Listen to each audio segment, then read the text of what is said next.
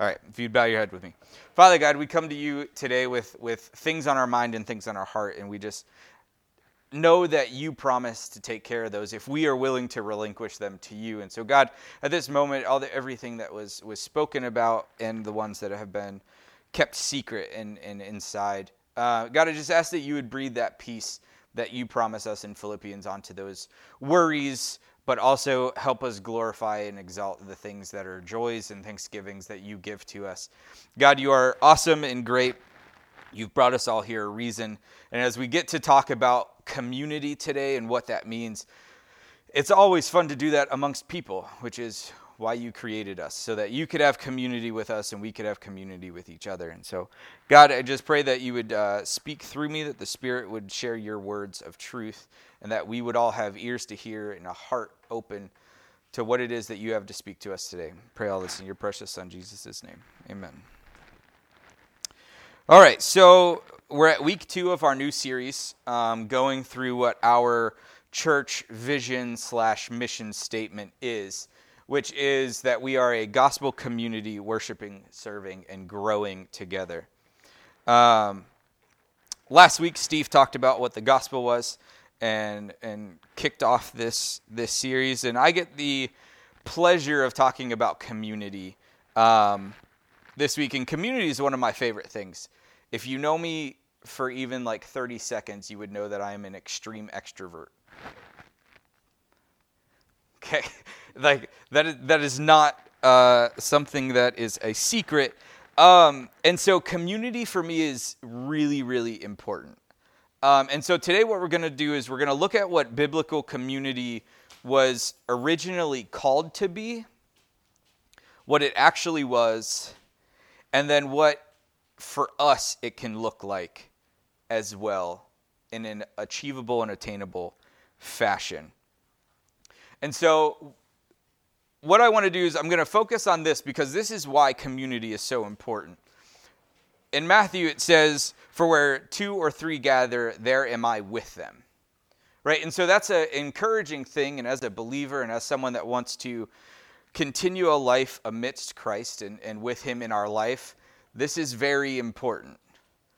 It doesn't say just where you are, I am there with you, but it says where 2 or 3 gather, some say 2 or some versions say 2 or more, there I am with you. And so immediately there's this idea that community is extremely important, right? So this is Jesus talking. If you go back to Genesis, right, after God made everything and then made man, he was like, all right, it's not good for man to be alone, so he made woman, right? Immediately a community was made amidst that.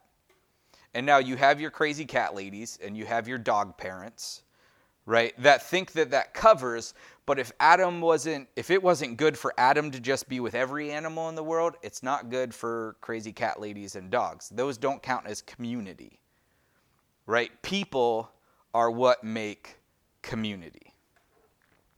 And so today we're going to look at Acts chapter 2, 37 through 47, because here we get the first real picture of what the first church community looked like.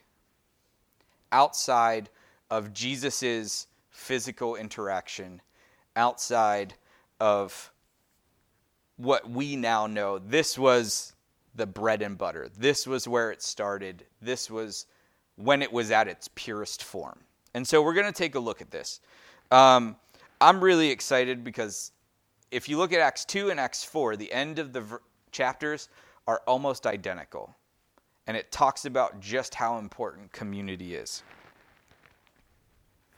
And so I'm going to go ahead and read, and then we're going to look at a few verses. I generally don't like to jump around scriptures too much because then you have to try and find the book, and it makes things difficult, and you can lose some of the meat. So if you have your Bible with you or grab a Bible off the chairs next to you, we're going to spend most of our time here.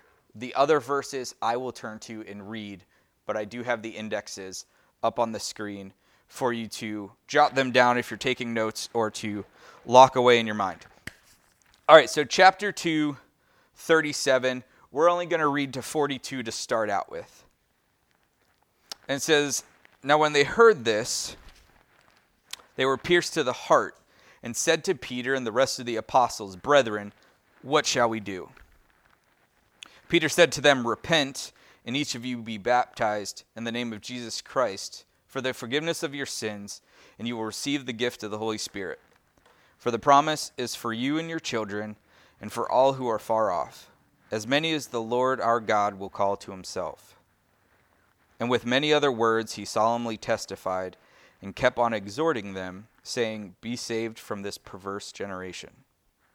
So then those who had received his word were baptized, and that day they were added about 3,000 souls. They were continually devoting themselves to the apostles' teachings and to fellowship and breaking bread and prayer." Right, and so I want to stop there real quick because I'm going to ask the question, okay, what should we do? Because that's the first question that was asked in this passage. All of the other people that were gathered around after the day of Pentecost that happened, which that was earlier in chapter 2, they were asking the question, okay, what now? Like, cool, we heard your testimony of Jesus' life. What do we do now? Right, and so Peter's first response was a foundational response. Repent, be baptized of your sins, and receive the Holy Spirit. Right? Before anything, it wasn't go like clean yourself off or do anything like that or go get a friend. It was understand the gospel. Right? That's it. That was the foundational thing that Peter spoke to these people. Why? Why would that be his foundation? My idea of it is because he wanted everyone to know this is a community, this is what we're after. We have a purpose, we have a direction in which we're going. This is the start of that direction. If you wish to be a part of this community, you need to repent, believe, and accept the Holy Spirit so that you can join in our direction. Have you ever been in a group project at school? This is probably the easiest example, where a majority of you want to do one thing for the project, and there's that one person that thinks it's way better to do it this other way. The group doesn't work out very well if that's the case. So the same thing happens in community, where if we don't all go in the same direction, the community is probably not going to be the most successful. Right? So there's a verse up there, 1 Corinthians 15:33. It's a greatly, I'll probably say overused verse when it comes to speaking about who we hang out with. It says, "Do not deceive yourself, bad company corrupts good morals." Everyone's heard that verse, right? Growing up, I used to think that verse was like overly exaggerated because I was like, I could hang out with anyone and not be changed while I lied to myself. Right? And we lie to ourselves if we think that we are untouchable by that same principle. So, personal story, when I was in college, I was doing college ministry and starting my personal growth. I lived off campus and I lived in a house full of guys, none of which were believers. And I was like, cool, I'm going to turn them all and they'll become Jesus people like me and we'll just have this great thing. That did not last very long. It wasn't a big change in my character, but I could see over the years that I lived in this house, my character slowly started to deteriorate. And if you've been here the last couple of services, I've talked about where I've lost this concept of emotion. I've lost this ability to be happy, and I can pinpoint it back to that time. I used to be a really outgoing, happy person. And I enjoyed making other people feel that same way. But living amongst people that just wanted death, they didn't care to grow, they didn't want to be challenged, slowly ate away at my desire to be happy or my desire to move forward in life. It didn't hit me until like 6 years later, right? But that's how powerful even one bad apple is in our community. Jesus gives the same warning where he says even one drop of yeast can ruin an entire loaf of bread or an entire bundle of dough, right? A thing of yeast is almost microscopic. To ruin an entire thing of bread because of one little thing is nuts to think about. And so for us, the challenging part is, okay, where is that in my life? Where is that in my community? And I think within the church, and I think this is why Peter made sure this was the very first thing to be said, is if anything got passed at the start of the church community, then we wouldn't have an example to look at today. And so Peter drew a hard line and he was like, look, this is first and foremost. If you're not willing to do this, you can't be here. And in churches today, we live by this mantra of everyone's accepted and everyone can be a member. And while that's good, because we want people to know the love of God, by allowing anyone to come in, it can corrupt the community if they're not headed in the same direction we are. And so we see here that Peter didn't turn anyone away, but he made it very clear if you wanted to be an actual part of this community, this is what you need to do. Long gone are the days where churches, in order to become a member of the church, you would have to go through a class. You would have to take quizzes in order to become a church member. Nowadays, you just throw a few bucks in an offering bin and you can call yourself a member. There's no commitment to that, right? You hear people talk about all the time, if you give someone something for free, they don't care about it. Make them work for it, they'll cherish it. Community's the same way. And so our church community should be something that we want people to work for. We want people that are headed in our same direction. We want people that are willing to commit to the cause. If not, we're probably going to be distracted. We're probably going to not be as powerful as what we were capable of. Secondly, in verse 40, it talks about how Peter continued to exhort the people in the community. Now, I went on a kick with, I believe it was our Nehemiah series where I was like defining a word every service. Exhort was one of those words. It means to encourage. And he encouraged people by sharing testimony, which is really awesome to hear. It wasn't Peter just re-speaking words that Jesus had shared. It wasn't other people sharing words that they thought Jesus, or coming up with their own ideas. It was, I'm going to share my life with you to encourage you. Right? We're told in Scripture that if I'm struggling with something, it's a guarantee somebody else has been, or that they already went through it. So I can use that to encourage others with my testimony.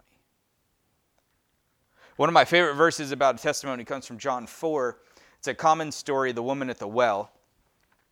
Jesus is at a well, meets this Samaritan woman who was a not the most best character woman. We'll just put it that way. And Jesus spoke with her about a living water, a well that never runs dry. And he was speaking about himself and what he could offer her instead of the life that she was chasing with having multiple men that she laid with. And so she runs back to her village after this meeting with Jesus and tells everyone her testimony. And at verse 439 it says, many of the Samaritans of the village believed because of her testimony. He told me everything I'd ever done. So now this is coming from a woman that had multiple husbands and multiple people that she laid with. And in today's society, that's very frowned upon. Back in this time, very frowned upon. Yet she was willing to go and share this brokenness with people because it was an encouragement to what Jesus has to offer. And so here we see Peter doing the same thing, that he was encouraging those around because of the stories he would share of his life and his interactions with Jesus. I can only imagine being one of the people in this crowd and Peter sharing the story of Jesus' love. Be like, look, I said I didn't know this guy 3 times when he was basically on his deathbed. Like, he was headed to it, and I denied him, even though I've just spent my last 3 years learning from him and realizing who he is. That would be powerful to hear amongst people, to be like, holy crap, how did that switch happen? Like, why did you deny him if you spent all this time with him? Peter is probably like, I don't know, I just did, and it sucked. And so here we see another very important part of community is because each of us have a different walk of life, each of us have gone through different things, we are able to help those that may feel helpless. I don't know how many times I've talked with someone who has used the idea of, oh, this is something I have to deal with. No. That's such a lie to make you pull yourself out of community when there's probably someone right next to you that can help, that can assist in that situation. But we live in a time now where we want to be by ourselves, and we live in a region where if you ask for help, you're deemed weak, right? It's the New England way. Do it by myself and not ask for help. It's a great contradiction to what it is that we're called to do as believers, as a fellow body member of Christ.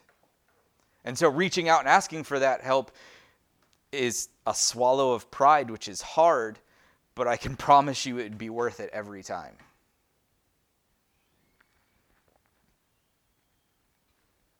And so the encouragement that comes from community is huge. The last one that I want to just look at really quick, and then we'll come back to it at the end, is the amount of devotion that the people of the community had.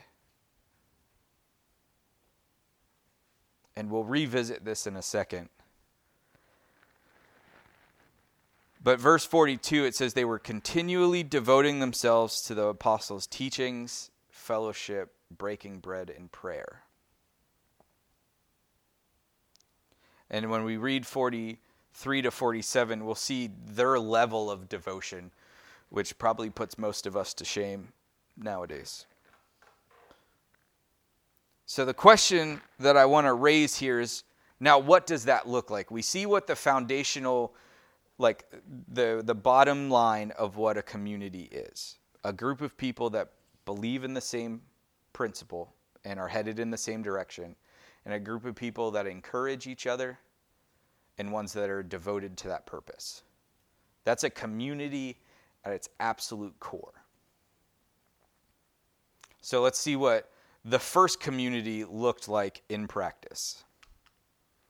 Verse 43, it says, everyone kept feeling a sense of awe, and many wonders and signs were taking place through the apostles. And all those who had believed were together and had all things in common, and they began selling their property and possessions and were sharing them with all as anyone might have need. Day by day, continuing with one mind in the temple and breaking bread from house to house, they were taking their meals together with gladness and sincerity of heart, praising God and having favor with all the people. And the Lord was adding to their number day by day those who were being saved. That's powerful to hear and then reflect upon oneself. So here we see the practical application of what their community looks like. It was people selling what they had to give to others. That's nuts. If you think about how many people we know in our lives that need something, and we have it, I could probably say pretty securely the odds of us selling our things to give to them is almost zero. right? That's just the day and age we live. And now, granted, we have a lot more to worry about today with bills and all of that stuff that they didn't have to deal with, right? So there is a change in times that we have to take into consideration, but it says sincerity of heart, and that's the key.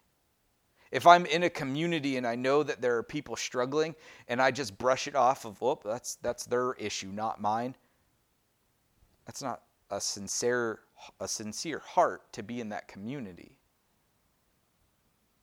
Right? One of the big things that I'm guilty of, which I've been getting better, I'm proud to say, is how many times I tell people I'll pray for them and then I just never pray.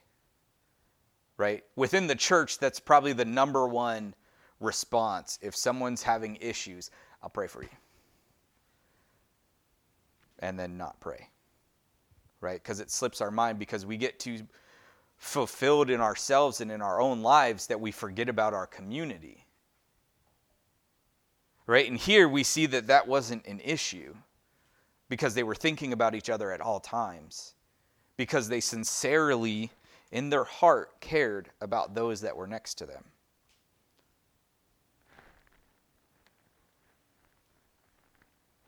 The encouraging part about this is right at the beginning, it says that there was a sense of awe within this community and that there was crazy stuff happening all around them.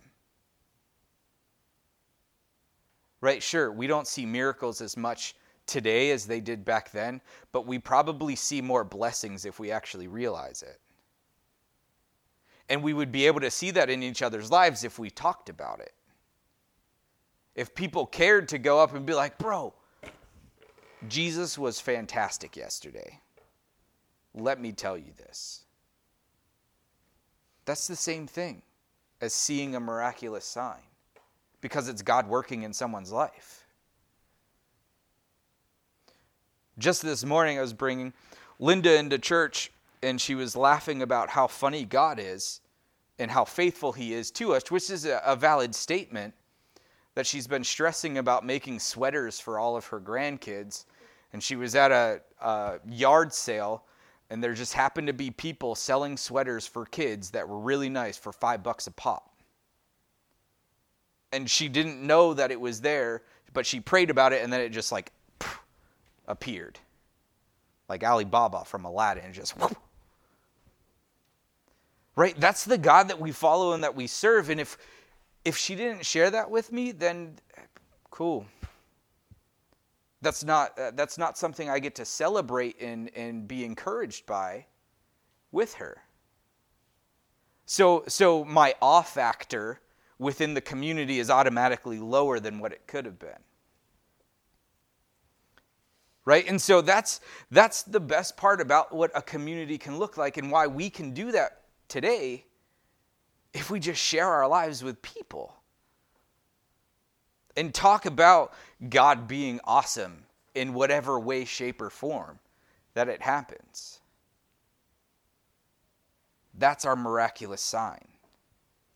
And then the even better part is I can guarantee 100% in doing so, at the end it said that people were added to their number day by day. That's God's promise. See, the cool thing about love is contagious. If people see it, they want it. So in John 13:34 and 35, Jesus gives us a command to love people. And at the end of it, it says, all people will know you are my disciples because of your love for one another. It doesn't say that we need to go around and preach it to everybody. Someone should be able to look at the way I live my life with somebody else and be like, I want that. Like, that's what I want. There's one more to the community just based on that sincere heart, on that sharing of encouragement and excitement and miraculous signs. There's no denying it.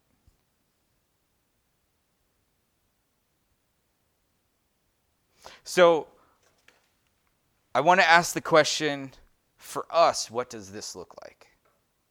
Today, if we look at our church communities, if we look at our other communities that we're a part of, why should they look any different? If I'm a part of that community, I should want it to look the same. I should want people to be headed in the same direction. I should want people to come and feel encouraged by either stories that I can share of my life or share in the blessings that I have been shown with other people. But I think our biggest issue today is the devotion factor. People are afraid to devote themselves fully to a cause because they're afraid of getting hurt. And I think the people that are the most guilty of that is the church community.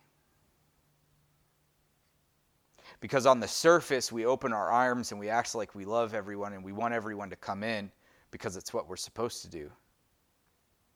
But then if we look at how many people make a mistake or fall or trip up in life, they're immediately kicked out. Why would we throw someone to the wayside when they need us the most? That's not what Jesus did. And it's because we're not devoted to the addition of our community as much as we're supposed to be. Sure, it's hard work. It really is. Just recently, I've been struggling with how difficult living this way is. I confide in my mentor all the time. It's like, I'm burnt. Like, can I wave the white flag? It's not easy to do continually. I joke with a few friends, and I think I've shared this story a little bit before, about being people's Jiminy Cricket. Right? So Jiminy Cricket was a figment of imagination pretty much in Pinocchio, and he would show up and give encouragement and be what someone needed him to be, and then poof, he was gone. In ministry, that's kind of what we are. And today, in the community, they know they can get in, they can feel good, and then get out and not need us anymore. And I truly think the reason it has become that way is because of the lack of devotion. One of the best stories that I've ever heard from someone in this job, in this position, my late mentor that recently passed, he was following up a guy in Sweden when he was over there. And this guy wanted nothing to do with God. He would meet and have tea with him every week. And this kid would just berate on who God was. But he was devoted to just sharing life with this guy. So he left Sweden. It was about 10 or so years later. The guy ended up coming to America to come to school and to get a job. Wrote my mentor a letter talking about the experiences that my mentor had shared with him, he lived through. Knew how to react. And so it goes to show that the level of devotion that we put into people, even if it's not right away that we get to see the reaping of that, it comes to fruition. And so the reason I wanted to hold off on devotion and touching on this is because that is, in my opinion, the biggest thing that we struggle with today. Because it's difficult and it hurts. Anyone that has been married or has kids knows this very well. It's not always the easiest. It's not always the most fun. We look at our relationship with God and His devotion to us as His creation. All of us can attest to how garbage we treat Him at times. But He's still devoted and still faithful to us. So, being as we are made in His image and we are the embodiment of His love, our devotion should be likewise. So if you have a Bible, I do want you to turn to this one. It's the book of Hebrews. We're going to look at chapter 10. Hebrews is right before James. It's a good bit through the New Testament. We're going to look at verses 23 to 25. And I believe that this fully embodies the level of devotion that we are to have amidst the community. And I would just say community in general, not even as the church community, but in any other community that you can think of. It says, "Let us hold fast the confessions of our hope without wavering, for he who promised is faithful. And let us consider how to stimulate one another to love and good deeds, not forsaking our own assembling together, as is the habit of some, but encouraging one another, and all the more as you see the day drawing near." So right out of the gate, we see in this verse, it says, let us hold our hope, our unwavering hope, to he who has promised us is faithful. That's the gospel. If we are unwavering in our hope in the gospel, God promises to be faithful to us. Right? That's the easy part. Then we get to the hard part. Let us consider how we may stimulate, some versions say stir up or spur on or encourage each other to love and good deeds. This is the exhorting aspect of a community. If I'm sincere about growing the community, I would rather spur people on to doing good deeds and to love than anything else, right? Nothing's going to grow if I continually throw dirt on it. That's just not the way it goes. A relationship with people, and I'm very guilty of this, if I continually berate them and tell them negative things, they're never going to want to grow and be positive. Right? That's natural. And so the encouragement of others is key. And then in 25 it says, not forsaking our own assembling together, not giving up on meeting together. It says, as is the habit of some, but encouraging one another, and all the more as we see the day approaching. So it's this idea that if I want to be a community with people, I have to be with those people. Church today is very much a one-day-a-week thing. It doesn't make for a good community. It doesn't even have to be Bible study throughout the week. Getting coffee counts. Getting dinner counts. Right? It continually talks that people would go house to break bread. If you tell me you have food, I'm there. Like,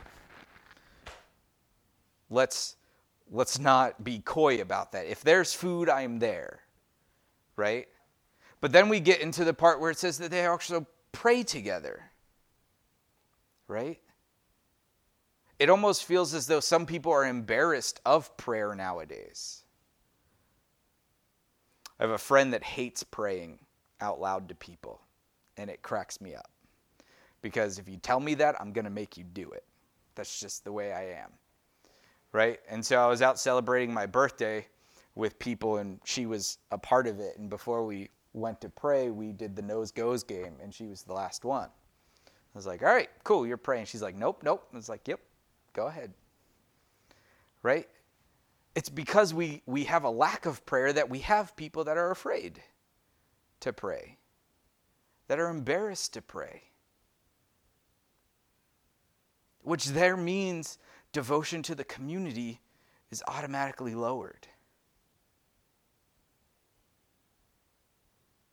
And so that's I was really happy that I got left with talking about community because, as you can tell, I'm passionate about it. It's so gratifying to be amidst the life of others. I went through a really hard time. I'll share this one last thing and then we'll close. I went through a hard time not feeling like I was welcome into any community, that I was never someone that people wanted around. And so I always hid in the back. I would make sure everybody else was having a good time, but I didn't feel like I was worthy enough to be amidst the community. No matter where I went, it could even be people that, I thought were friends. That was still the way I felt. And what really helped me change this thought process was really two people that actually showed that they do care. And even though their devotion isn't always with me because we can't be together 24/7, just the idea of how much they believed and wanted me to live out this life is what able to keep me going in a direction that I knew I should. That encouragement that would seep over into the rest of my life could last for a while. And so when I was feeling the most burnt out and I actually had to stop meeting with guys because I just couldn't do it anymore because I was becoming bitter. I was becoming a very negative person because I wasn't being filled up by those that I felt should. I'm here expending all of my energy but not getting anything back in return. And again, that's ministry. But then I realized it was my perspective that needed to change as well. And so when I came to a realization of just how much I have been spilled into by others, not even a question anymore. And so I say that as an encouragement that there might be people in your lives amidst your community where you just feel absolutely nothing in return. Keep going. The sincerity of your heart is going to change them one day. Because they'll hit a point where they are dry and they have nothing else to give. Or it might be the opposite where they just can't be mad anymore. And they'll think back to who it was that fed into their life. That can be you. If you fully devote to this thing that we call community. Let's pray.